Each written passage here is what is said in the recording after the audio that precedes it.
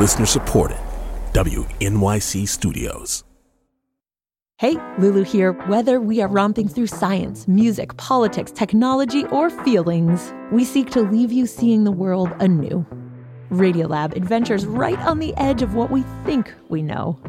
Wherever you get podcasts.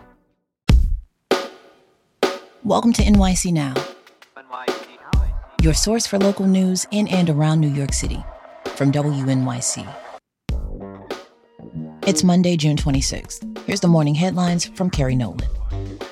Less than a week after 4 people were killed in a fire that broke out at an e-bike repair shop in Manhattan's Chinatown, elected officials are rolling out new charging stations for the batteries used by thousands of delivery workers. Mayor Eric Adams and Senator Chuck Schumer announced yesterday that 173 e-bike charging stations will be built outside 53 NYCHA complexes. Schumer says the stations are much safer than the ones that caused last week's deadly blaze. He also says they're more efficient. Usually it takes 6-7 hours to charge, but these are really strong charges. It's going to be a lot shorter, so many more people can use them. Many delivery workers currently charge their e-bike batteries inside their homes or cramped shops across the city.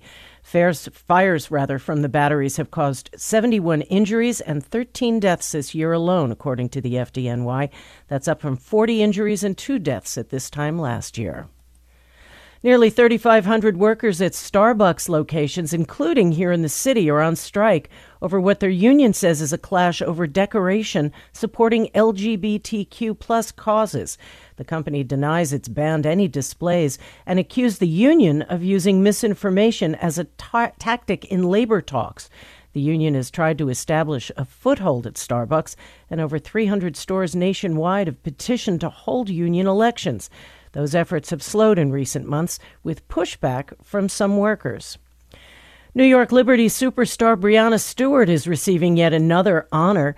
The Libs forward has been named a captain for the WNBA All Star game. It'll be Stewart's 5th All Star appearance, but her first since joining the Liberty for this season. The game itself is July 15th in Las Vegas.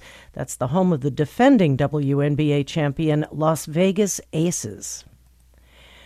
At the moment, air quality is moderate, according to airquality.gov. If you're unusually sensitive to particle pollution, you may want to spend less time outside today.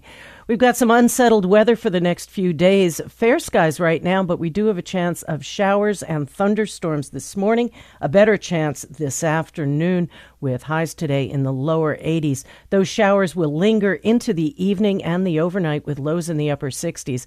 And right now it's 72 degrees under fair skies in New York City. Thanks for listening. This is NYC Now from WNYC. Be sure to catch us every weekday, 3 times a day, for your top news headlines and occasional deep dives. And subscribe wherever you get your podcasts. See you this afternoon.